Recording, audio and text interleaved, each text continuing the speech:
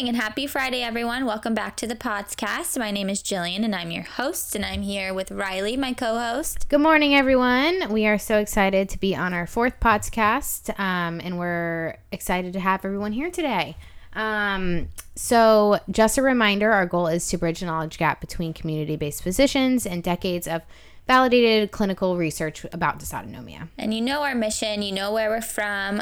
So just remember, if you have any questions, you can contact us through email at jillian@thedysautonomiaproject.org or by phone at 727-304-1547. Alrighty, well, let's get started and kick off the podcast the right way with coffee, of course, or whatever you usually drink in the morning. So if everyone wants to raise their glass. Mugs up. Remember to post a photo on Facebook, Twitter, Instagram, tag us, and use the hashtag MugsUp. We would love to see everyone that's tuning in today. Today, we are going to chat a little bit about how POTS can be such a life-altering syndrome. So I'm going to start today off with a little quote that I found while doing some research. Svetlana Blitshetin, so I'm so sorry if I pronounce her name wrong, but she is a clinical assistant professor at the University of Buffalo School of Medicine and Biomedical Sciences and the director of the Dysautonomia Clinic in Williamsville, New York. So to quote what she said, quote, "POTS is typically not life-threatening, but it is life-altering," end quote. POTS can be such a scary thing, and I often receive questions from patients and friends of patients on the Dysautonomia Project's Facebook page asking if POTS is life-threatening.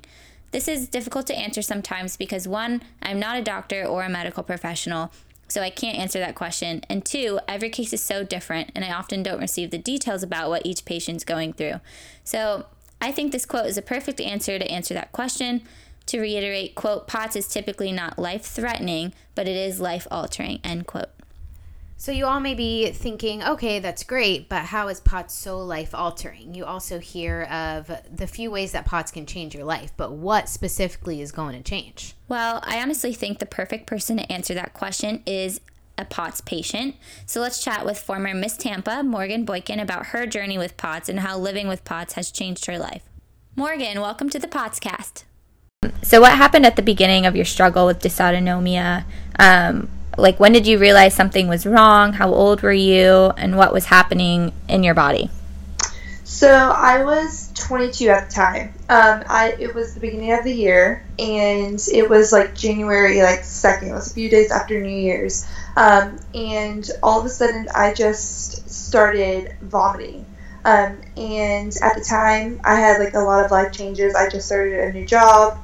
I had just come from a business trip from Washington, and so it was kind of one of those things where I thought I was just getting sick.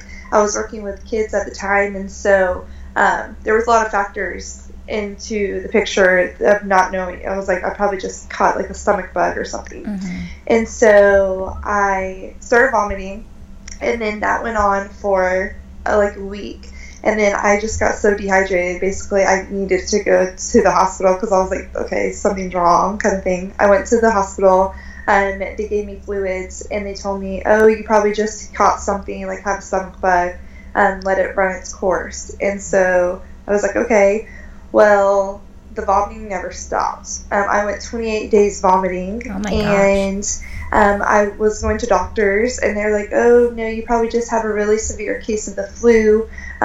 It's really high right now, and all this stuff. And so, being that they were doctors, I was just okay, Right. all right, well then, the vomiting got worse, and I started having really severe stomach pain, and just other mild symptoms.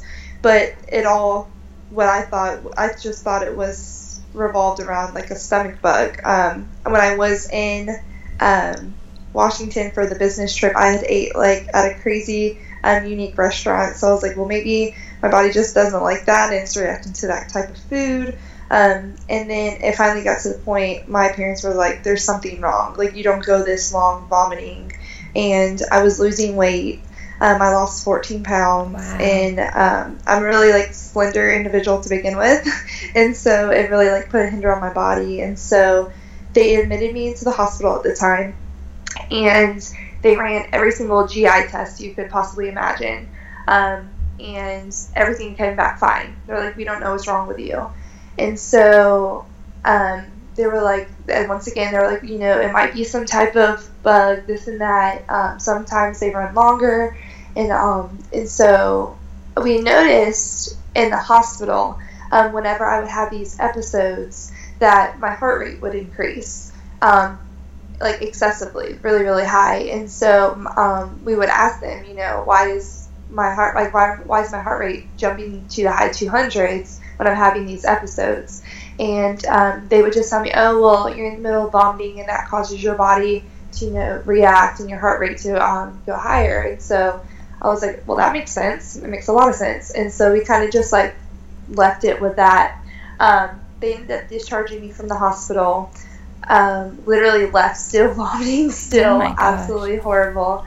But they were like, we don't know what to do at this point. And I was there for like 4 or 5 days. And I had like 21 GI tests done, endoscopy, colonoscopies, like you name it. They did everything. Everything was fine. So my aunt it's kind of a really long story, but my aunt, she was telling me, she was like, you need to go see a cardiologist. That's not normal for your heart rate to go that high. And she was like adamant that I needed to go. Well, she kind of was like pushing the issue of go to a cardiologist, because like my dad has high blood pressure, other like heart issues run in my family. So it was that she was kind of just on that page. Like she could not get over the fact of like my heart rate in the 200s. And so reluctantly, I went to the cardiologist just to kind of make her happy about it. And he put me on a heart monitor. And they did the whole heart monitor test for, I think it was 2 days.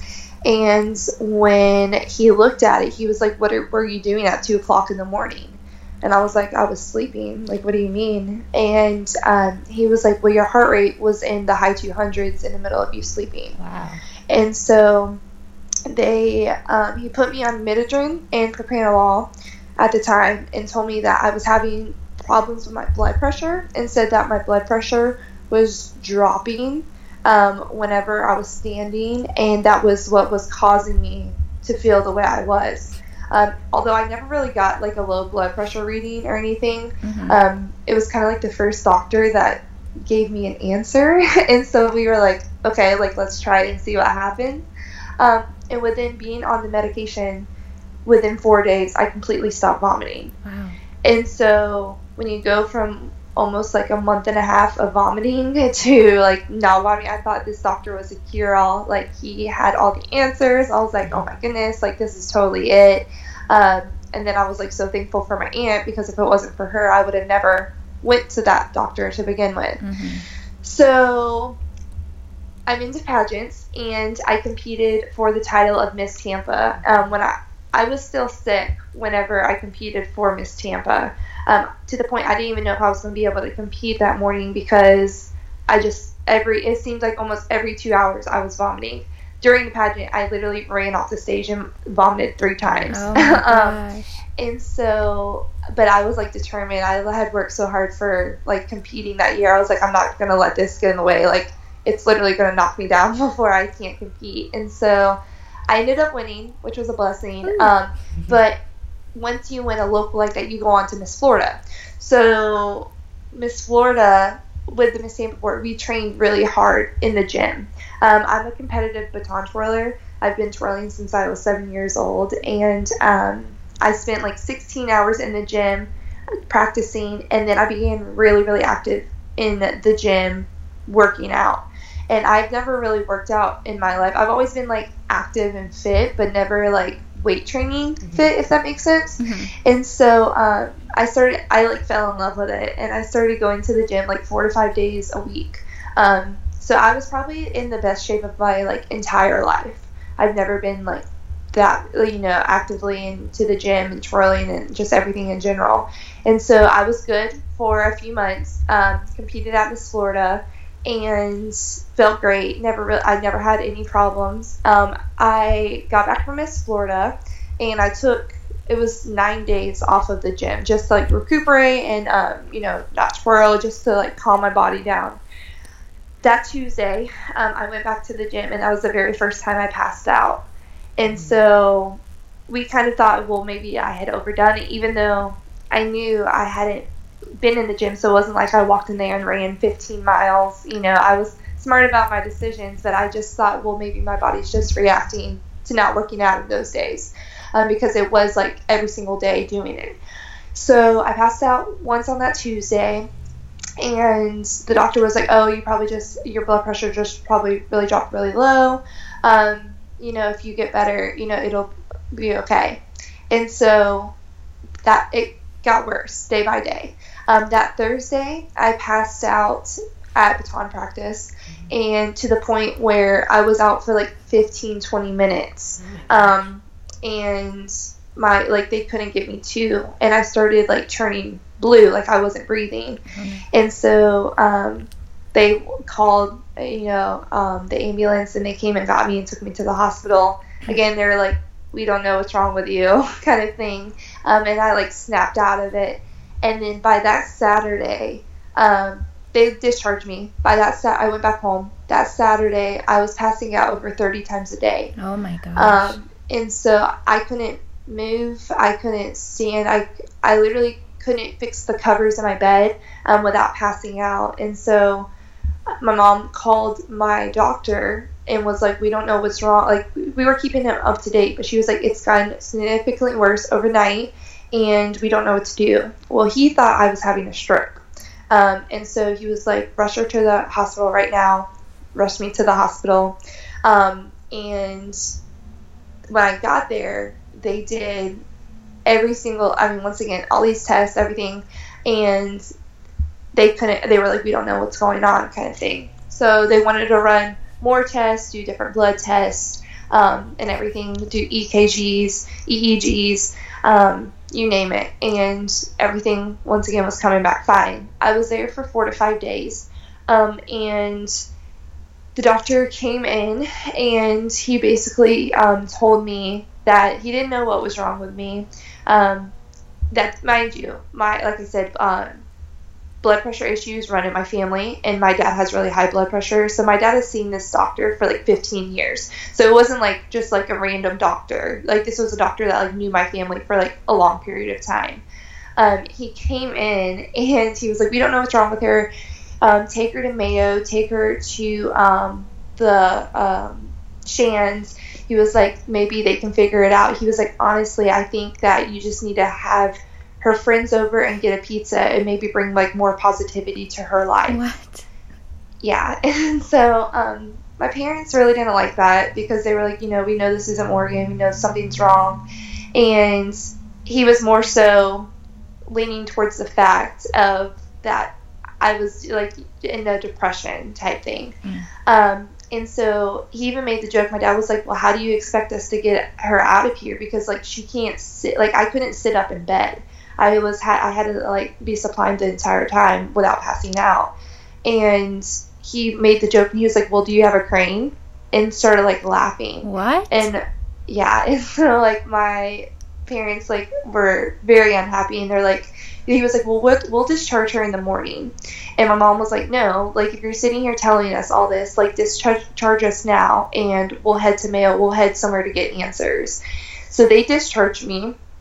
I literally passed out in the elevator, like leaving in a wheelchair, because I couldn't even sit up.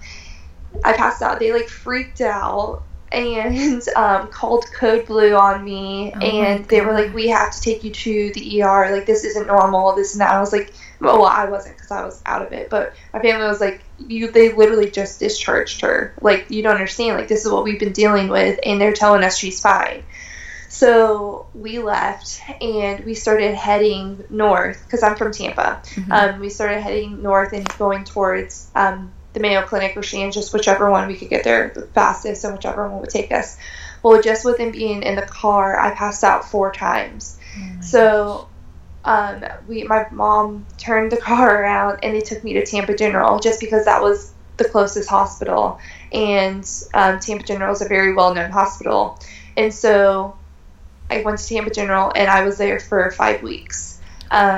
They, once again, could not figure out what was wrong with me. They did every single test you can imagine.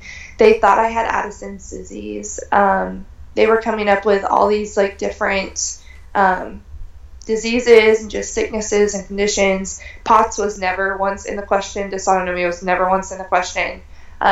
Before any of this, I never even knew what any of that was. And so they would tell me, we've never seen anything like this. And so at the time, I didn't understand because it was like I was getting so much worse in the hospital. And I remember saying, I don't understand, like, I'm with doctors, I'm with nurses, I'm in the hospital, and I'm getting, like, worse. Mm-hmm. And so, but they were taking my medications away as well. So they were like, your blood pressure is fine, so why are you on a low blood pressure medication? I'm like, I don't know. Like, I don't know. That's just what the doctor put me on, and I got better. I, told them the whole vomiting story. And so they took me off that. They're like, well, your blood pressure is fine. You don't need to be on this medication. Took me off of it. Well, now, knowing what I know about everything, like the second use for midodrine is blood pooling, which is a huge the problem with POTS. And so knowing what I know now, I know that it was providing that symptom and not the blood pressure. And so I was in the hospital, they did all the testing. I did a tilt table test, and I was flat, my heart rate was 57, and when they raised me, my heart rate jumped to 174 within 7 seconds. Wow. And so, obviously, I passed out. And they knew that I failed the test, but they were like, well, you failed this test, but we don't know what that means. And so, they would literally, when I tell you that, like, they had never seen anything like it, Tampa General is a really good teaching hospital, and so they would bring residents in, because whenever I would literally pass out and I would get unbelievable headaches afterwards, and so they would have to give me like medication for the headache. Well, the medication made me like fall asleep, like it would knock me out. And so I remember they would come in 45 minutes before I was due for like my next round of medication, and they would be like, we have a new set of residents in, is it okay if we show them what you do and like sit you up so that they can be exposed to it? Well, at the time I was like, yeah, like if it'll teach people, like if they could see it, because y'all are saying you don't know what's wrong with me, basically just like trying to give them that teaching experience, like show them what I was doing. Right. But then it kind of became like overly, like they were doing it way too much, and literally every 4 hours they were bringing like a new set of residents in, and like I almost felt like it was like a guinea pig. Like, oh, let's sit her up and see what she does, and then she'll pass out, and then okay, we'll bring the next one around. Like, and so my mom was actually the one. She looked up when you will fail a tilt table test and your heart rate exceeds, what does that mean? And it came up POTS. And so my mom's seen that, and she actually came across the Dysautonomia Project, and she seen Christina's story, and it kind of like hit my mom like a brick, because she was like, literally, this is everything like it was everything I was doing. So she mentioned it to the doctors, and she said, I found this thing on the internet, because my mom's very adamant, like she doesn't take no for an answer, which I'm so blessed to have that. But she was like my biggest advocate at the time, because literally I was very well, like I couldn't do anything. Like I was so worn out and exhausted by that point. I mean, passing out literally every 5 minutes. It takes a toll on your body, and so I was pretty much out of it. And the doctors told my mom, oh no, that's really rare. We never see anything like that, so we highly doubt that it's that. And so my mom's like, okay, well, it's, on the internet, like it's saying like this is it, can we just like look into it further? Oh no, it's rare. So my mom, being the way she is, she contacted the Dysautonomia Project herself, and I can't remember who she got in contact with first, but she got in contact with Miss Lisa Roker, and they were like, she told them what was going on. We know my whole story, how I've been in the hospital all this time, and they can't figure out what was wrong with me. That night, Miss Lisa came to the hospital. That same day, that night, she came to the hospital. And to this day, it's like still like the biggest blessing, because like she didn't know me. The Dysautonomia Project knew nothing about me other than what my mom told me, and they kind of like took me in. And Miss Lisa came. She brought books. I remember she brought like the Himalayan salt and like high iron water, and she was like, yeah, this is this thing called POTS, and just sat down and talked to us, and was like the most informative individual that we had like heard or seen of within my like 6 weeks of being in the hospital. And so she was like, I'll talk to the doctors, here's a book, this and that. The doctors came by, and she talked to them and told them all about POTS, what I was doing, and basically educated the doctors right there with me in the hospital bed. And so then I think it was Miss Lisa, somehow my doctors got in touch with Dr. Raj, and they started working with him. And basically he was like, if she does, put her on this, this, and this, if she does this, this, and this, then I'm telling you, she has POTS. Like, this is what I do. I'm a specialist, and, she, like, that's what it is. It's dysautonomia. So the doctors they were like, they weren't very fond on having to listen to another doctor. And I think they kind of did it to the point like, well, we know it's not this, but we're going to prove you wrong kind of thing. Right. And then they did exactly what Dr. Raj told them to do. And my symptoms didn't get better. I mean, they got better, but it wasn't like they were gone. And so, like, just little things. He was like, well, she does this. If her pupils are dilated, she does this, and so on. And everything was leading on to POTS. And so, at the time, they still didn't want to put me back on the Midodrine. Although I remember Dr. Raj, like, telling them, they would talk over the phone. And I remember him saying, Midodrine's used for blood pooling. Oh, well, she has no problems with her blood pressure. And they were, like, explaining that. And I remember, like, begging the doctors, because I was still vomiting. And I was begging them, like, just put me back on the medication. And if I don't stop vomiting, then we know that it doesn't work. But before it worked. And I was like, if you're right, prove me wrong. And if I'm right, let me prove you wrong. Because I was just, like, so, like, desperate to, like, stop vomiting. Right. And they put me back on the Midodrine, and sure enough, within, like, a week, I completely stopped vomiting. And so I was there for another, like, week after they finally, like, diagnosed me with POTS. And they were trying to get me transferred bed to bed to Vanderbilt, just because they said I was very severe. And Dr. Rogers was like, well, this is a very, like, intricate case, and et cetera. But I never, Vanderbilt was, like, very backed up, and I never was able to get put into Vanderbilt. And so we started calling and was put on a waiting list at all the different dysautonomia clinics with Dr. Raj, with Dr. Barboy, and, like, Dr. Grubb. My mom still has the voicemail on her phone. Dr. Grubb called and left his nurse left a voicemail on my mom's phone and was like, it'll be 2 to 3 year wait to get her in, but we'll go ahead and put her on the waiting list. And at the time we were like, what do you mean 2 to 3 years? Like, that's, like, a long time, and, like, I can't even roll over in bed right now, type ordeal. And so I ended up getting discharged, and at that point I was in my wheelchair. Although my symptoms got better, I was able to sit up. I had a reclinable wheelchair, but I wasn't able to sit, like, at, like, a 90 degree. I had to, like, lean it back.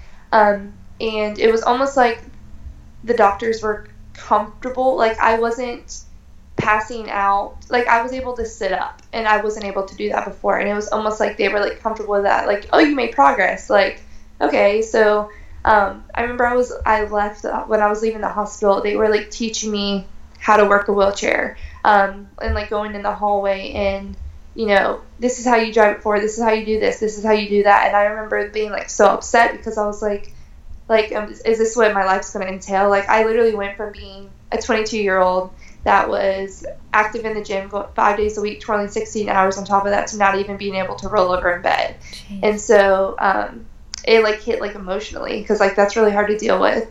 And they were basically, like, content and not telling me, but, like, doing everything but saying that, like, I was going to spend the next amount of time in a wheelchair. And so I was in a wheelchair for 6 months after I got discharged. This all happened in July. And so the end of July into August was when like this occurred. Well, my mom was Dr. Barboy. I had an appointment with Dr. Barboy in February. So this was like August. My appointment was in February. Well, my mom, just being the way she is, she called every single day asking them, do you have any cancellations? Do you have any openings? Do you have, anything come up? And they were like, no, ma'am. Her appointment's in February and so on. So the next day she would call. I'm just calling to make sure that there's no like cancellations. Like we'll get her there within like the next week, if anything came up. And no. And so in the meantime, I had home health coming out. They were giving me, they weren't even really doing anything. They were just like checking up on me pretty much. And I was still passing out, doing everything, but just not as bad. My vomiting subsided, but like if I set up too quickly, I couldn't really walk. I was on a bedpan for 6 months because I couldn't get up to go to the bathroom, pretty much bedridden. And so, like I said, every day my mom would call. Well, finally, my mom, I guess the nurse was walking by the scheduling lady, and the lady was like, hold on a second. And she told Dr. Barboy's nurse, this lady calls every single day asking if there's a cancellation. Is there anything we can do to get her daughter in? And the nurse got on the phone and was like, what's going on? Like, what's the deal, basically? And my mom told her, we spent 6 weeks in the hospital and they didn't know what was wrong. They finally diagnosed her and she can't sit up, she can't stand, she can't do this, like just everything. And she said, can you be here in 2 weeks? Wow. And so my mom was like, absolutely. And so my appointment was September 21st. And so then the next big trick was, how was I going to get there? Because if I fly on like a normal plane and I was to pass out, which is almost guaranteed at this point, they're going to pull the plane down and they're not going to go for that. They talked about medevacing me, but medevacing is very, very expensive. Mm-hmm. And so finally we decided, my family has an RV, and we literally drove our RV from Tampa to Chicago. Wow. And so we left like 5 days before because I had to be come off of all my medication. And so we left a few days before, so whenever I got there, because I knew it was only going to get worse when I came off the medication. Mm-hmm. So we went a few days before, and then I came off my medication, and I ended up right back where I was, the vomiting, passing out every second, like it was just horrible. And so seeing Dr. Barboy, he's absolutely incredible. He truly changed my life. And I remember he made the joke, and he said, wow, you guys came here all the way from Florida. There's other clinics closer. Was joking around about it. And we were like, well, you were the only one that we could get into, and so on. Well, they started doing autonomic testing, and they did the tilt table test and the balsamic maneuver or test, and the just doing all the autonomic testing. And I will never forget, Dr. Barboy was sitting at the chair talking to my parents, just so what's going on, what has happened. And my mom was telling them all my story basically. And the tech was sitting there doing the test. And the tech kept trying to interrupt and was like, Dr. Barboy, Dr. Barboy, Dr. Barboy.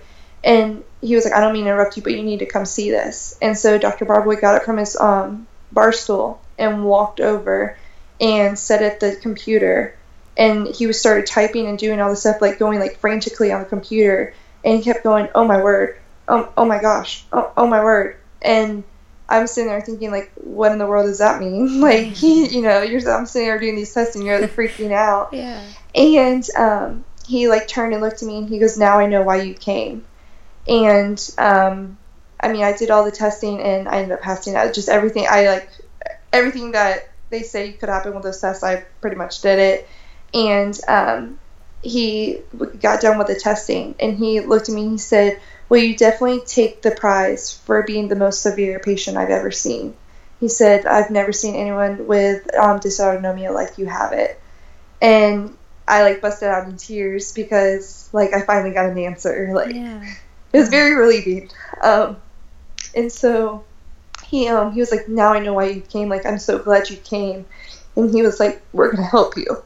Aww. And so that was like really encouraging, because that was like the first time that I had like a doctor tell me that they were gonna help. And so he told me, basically explained step by step like what my body was doing, and told me I did like the I think it's the balsamic test where like they do the breathing, and that was horrible. Like one of the worst things I've ever done. It was so hard. I couldn't do it. And so I was like, is that normal? Like, I don't understand. Like, I'm only 22 and I can't even breathe into a thing. And he was like, well, that just shows how bad you have dysautonomia. He was like, because I have 90-year-olds coming here and they can pass this test with no problems. Wow. And I was like, wow. Like, that was kind of like the reality, like right then and there. Like, a 90-year-old can't do it, but I'm 22. And so I was just like so thankful that we like got into him. And so he put me on different medications, and he was like, you need to be put on this, you need to come off this, you need to do that. He basically was with us for like 2 to 3 hours just telling me exactly what I needed to do, the medications and just everything. And I ended up going back home, and I did like blood tests, went back home, and within like a month or two, I was finally able to like walk again. And so that was like the best feeling ever. But it was all because like Dr. Marboy. And so still to this day, like I'm in contact with him, and if I ever need anything, my mom will email them and they email right back, and he like literally has changed my life. And so it was just baby steps.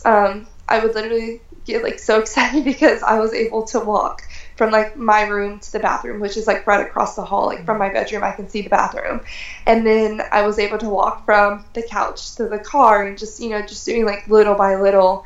And then finally by like February, my birthday's in December, December. My birthday, a few days after my birthday, I was like, my goal was to take like 35 steps, and I finally did that without my wheelchair. And so it just got better from then on out. And so by February, I was giving away my crown as Miss Tampa, because when all this was going on, I was still Miss Tampa. And my biggest thing was I didn't want to have to give my crown away in my wheelchair. So that was like my ultimate goal. And so I worked like really hard, like just like doing the little steps little by little to like get to that point.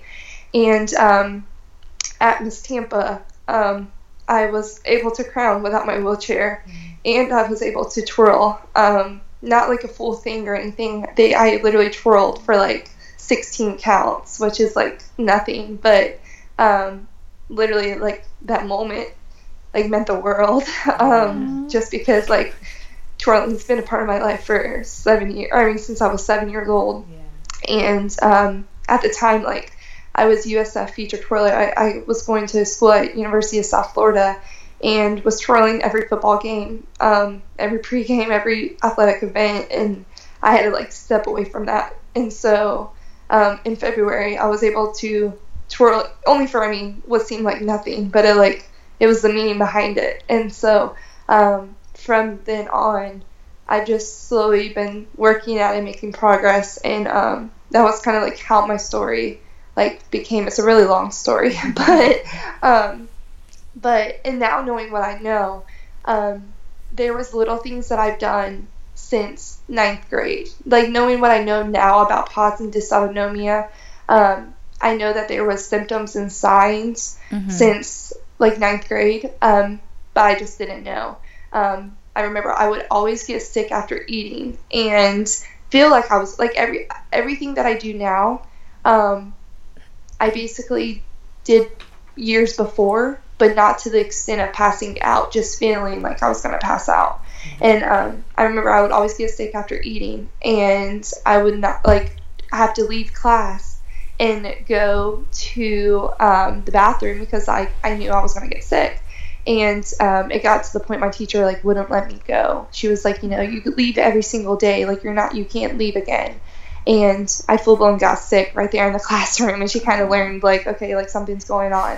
And it was kind of actually not comical, but we found, like, humor in it, because there was one time in 9th grade I went on a field trip with my agriculture teacher, and I ended up passing out in the bathroom, and we didn't know why, but we kind of thought that I had, like, hypoglycemia kind of thing. Like, we just, like, blamed, like, my symptoms on that, like, oh, I'm hypoglycemic, even though, like, I never, like, had any, like, low readings or anything like that.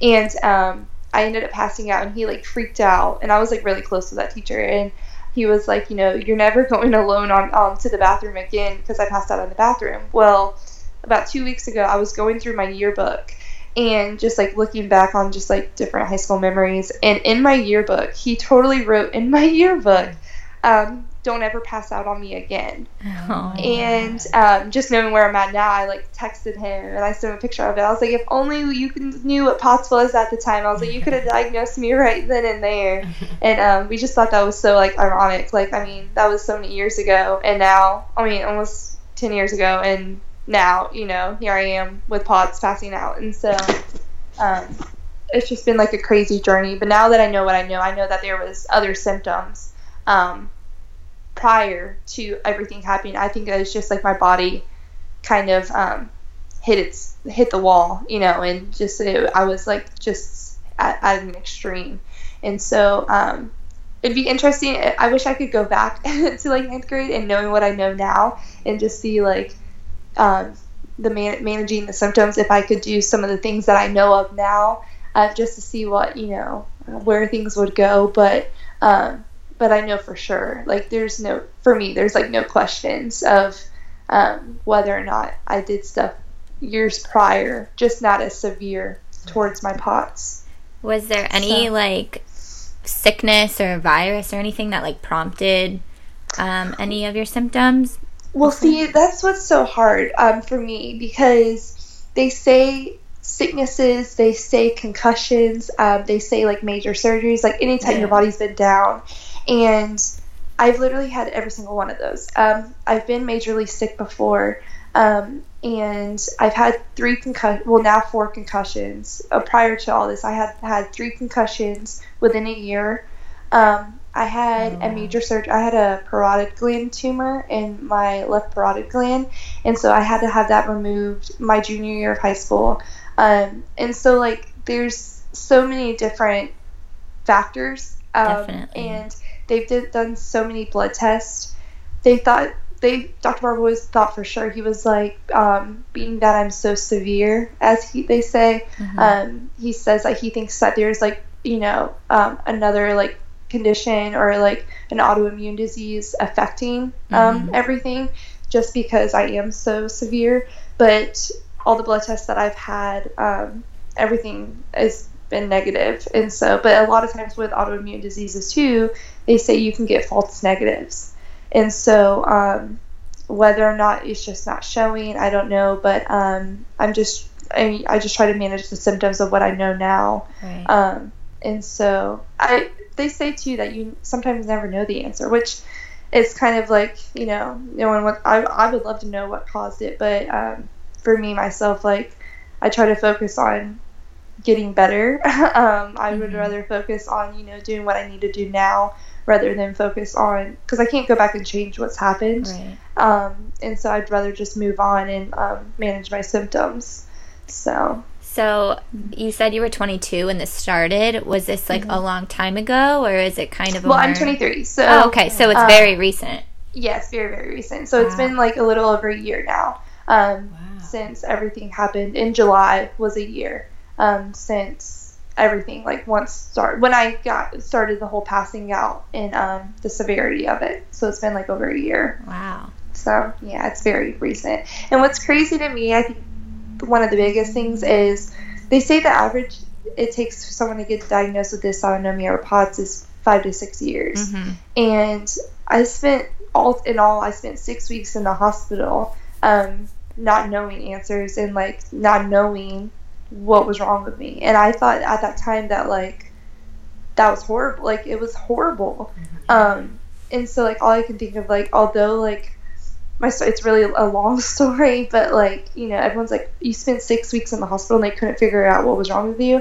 And I'm just like, honestly, I feel more, like, grateful that it only took me that long, because Definitely. there's no way that, like, I couldn't imagine going 5 to 6 years passing out, and just hearing now that I've gotten in contact with other, like, POTS patients and become, like, really close friends within the POTS community, and I hear some of these stories, and I'm like, although I was in the hospital 6 weeks, like, I could not imagine going years feeling this way. So I think that's, like, it's absolutely crazy to me to think that people go that long, even though, you know, those 6 weeks I thought, like, it was, like, I don't want to say the end, but, like, you know what I mean, like, it was a lot to deal with. And you know, I can't imagine having to go longer, and majority of the POTS patients do that, so it's crazy to me. Definitely. So every day now, do you see yourself better, or do you think it's still kind of like a mixed bag? I'm sure you still have your days. Oh yeah. Well, I think for the most part, I've learned my body, and so now I know when I look down and see that my feet are purple, that it's not just my feet are tired. It's, you know, my blood pulling. I know my body, and I know what I can do, and I know what I can't do. And so, I mean, I'm on my medications, but I would say that I'm obviously better. I'm out of my wheelchair. I'm walking. But I would more so say that I'm managed, because without a doubt I still have my bad days.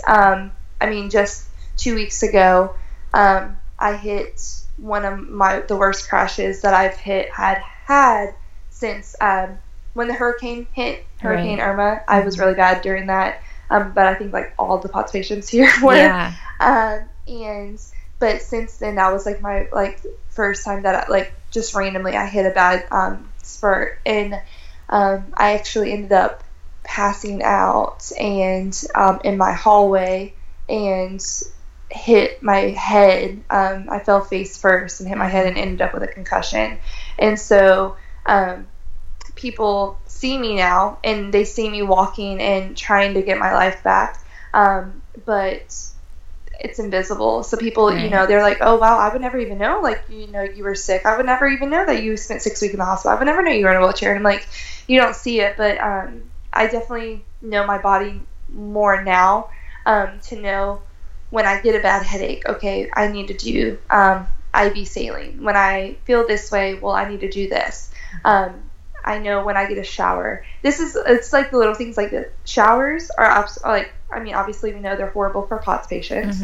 And I mean, you have to find humor in the little things, but I always found it, like, so mind-boggling. Like, people, before I was diagnosed with POTS, they would love getting showers. Like, they were like, oh, they're so relaxing. I've had struggled with showers for such a long time. Like, I would always be like, I don't understand why y'all just love getting showers or, like, hot baths. I was like, because, like, it's miserable to me. I would literally get a shower and have to come lay down before I could even get dressed before POTS. And I was like, I don't understand. Like, how are they relaxing to you guys? And then now I'm like, oh, well, that was just my POTS. Like, I definitely was POTS symptoms that I was experiencing. But now, like, now when I get a shower, rather than feeling like I'm going to pass out afterwards, I use a shower chair every night. And so, like I said, I think it's more so managing my symptoms and knowing what I can and can't do. If I know if I have a big day the day before, then I need to spend the next day in bed. So whether or not it's getting better or I'm just managing my symptoms, I certainly still have my bad days and my moments for sure. But, you know, I'm more on top of my symptoms and knowing my body, obviously, than I did before. Definitely. So in your day-to-day life now, I know that you have your boutique on Facebook, but do you have any other hobbies? Are you going to get back into pageantry?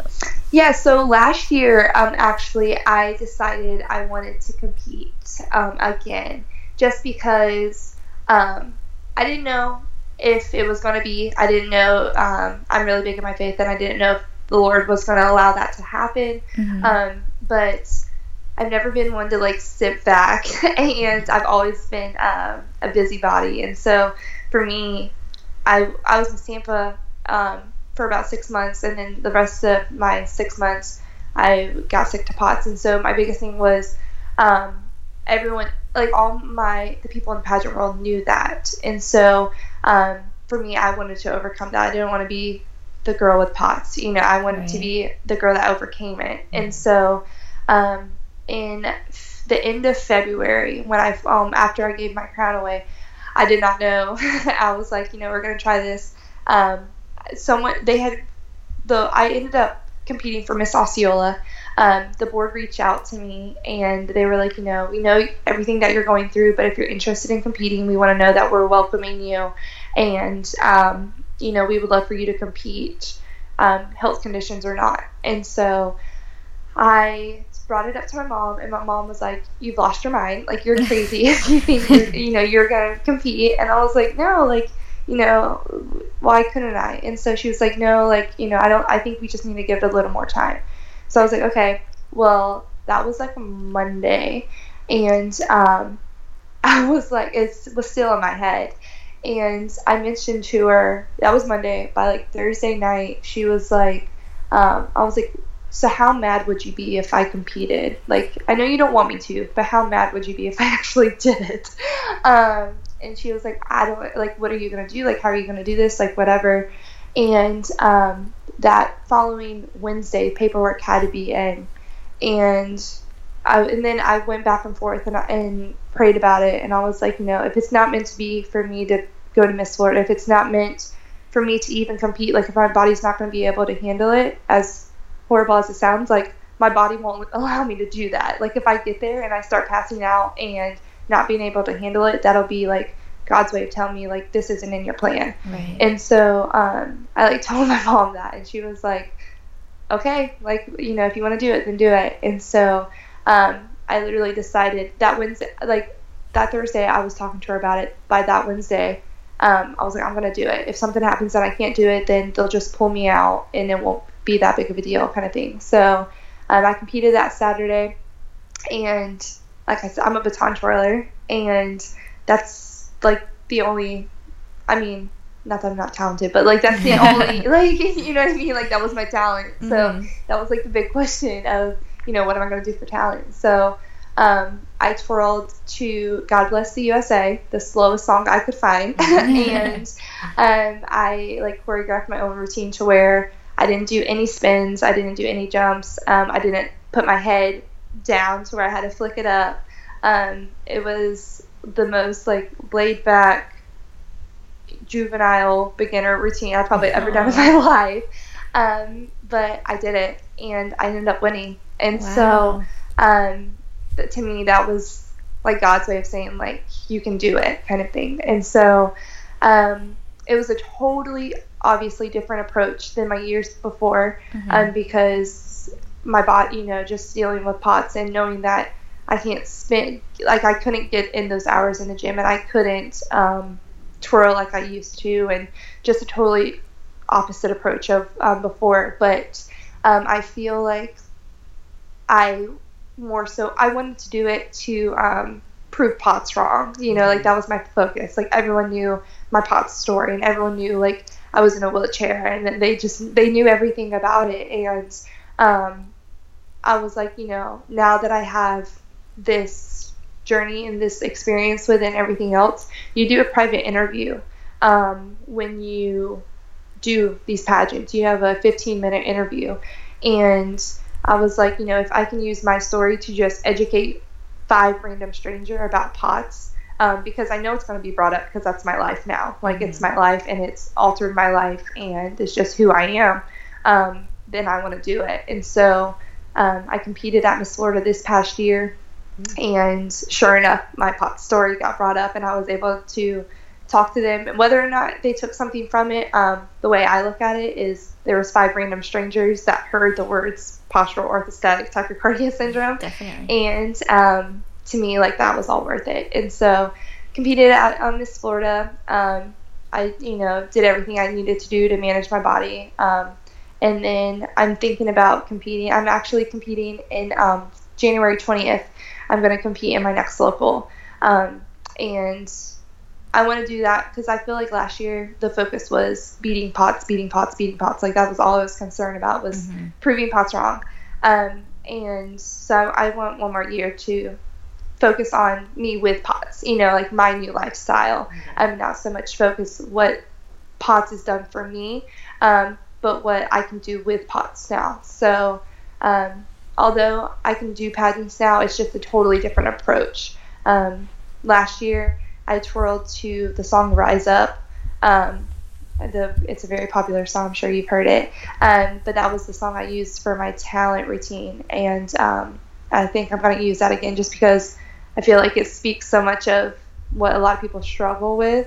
And so it's finding how to manage what I can manage, doing what I love. And I love doing pageants. And so I don't like taking no for an answer, and I don't like letting POTS define me. And so I try my best, to get back into it. So I'm really excited for that in the next few weeks. Yeah, that's awesome. Your story's amazing. I'm glad you were able to share that with us, for sure. Yeah, for sure. So I think we're going to kind of wrap things up, but for a last question, is there anything you would like to say to our listeners who may be patients to give them a message of hope? Yeah, I think the all in all is, as cliche as it sounds, is just don't give up. I think the biggest thing you can do when you have POTS is reach out to other people that have POTS. I know that has been something that has helped me because it is invisible. People don't see it, and they don't see, the struggle. Although your family and your friends, they see it, but they don't know what it feels like.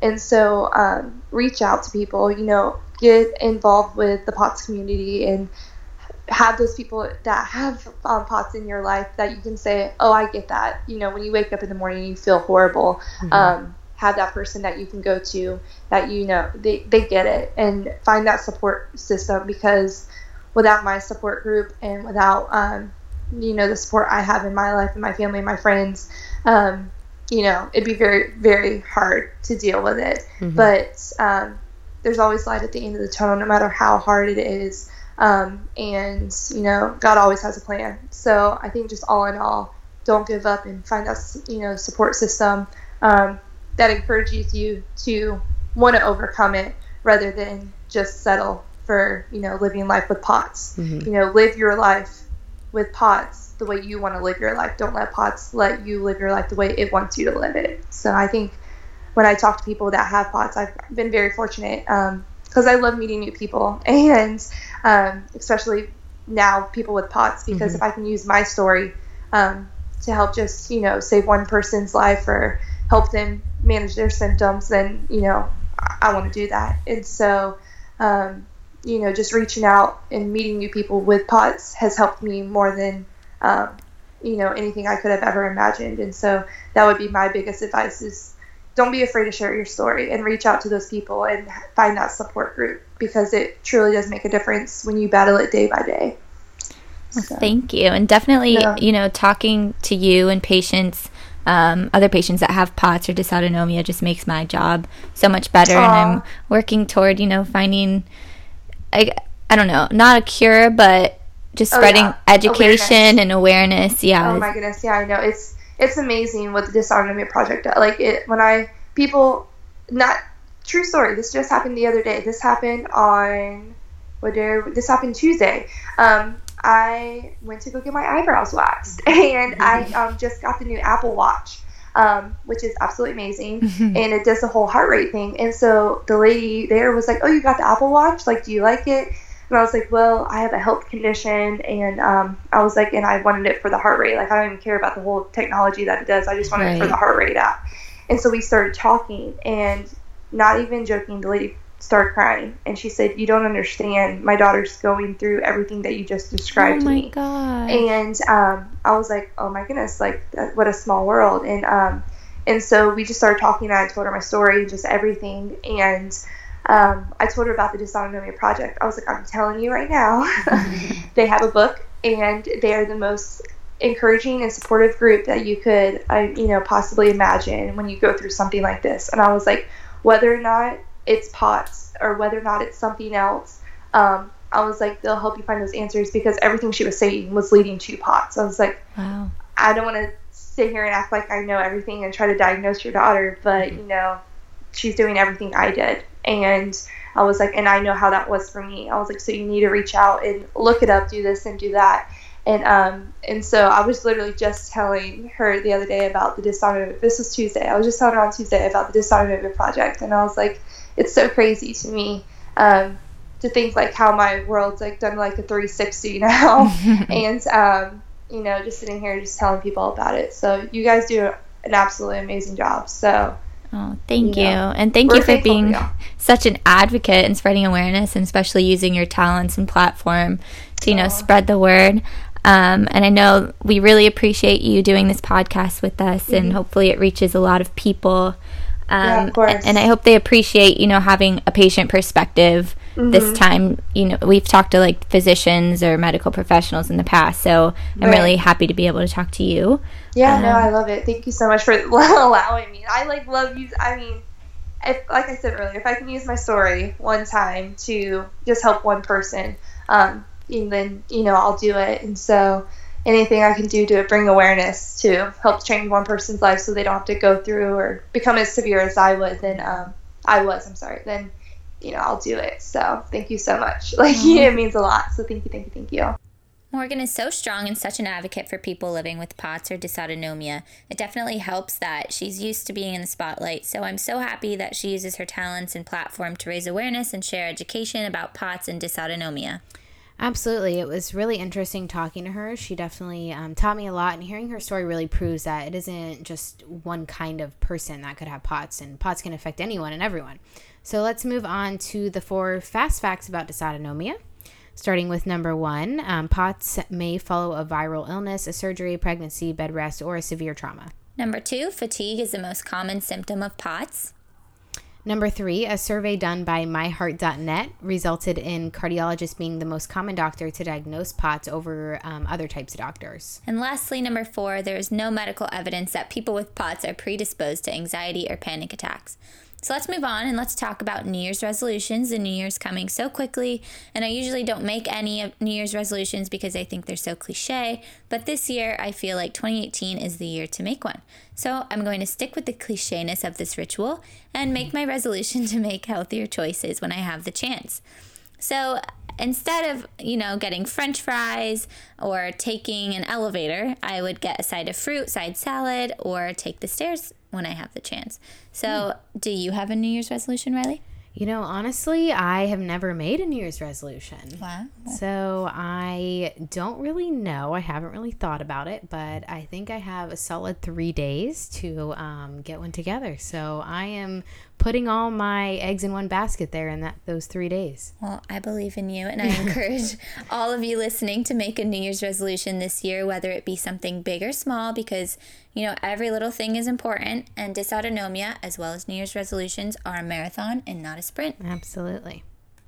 So if you follow us on social media, you may have already seen, or in the tabloids, the news, on Facebook, Instagram, whatever, Solange Knowles, who is Beyonce's sister, was actually just diagnosed with an autonomic disorder.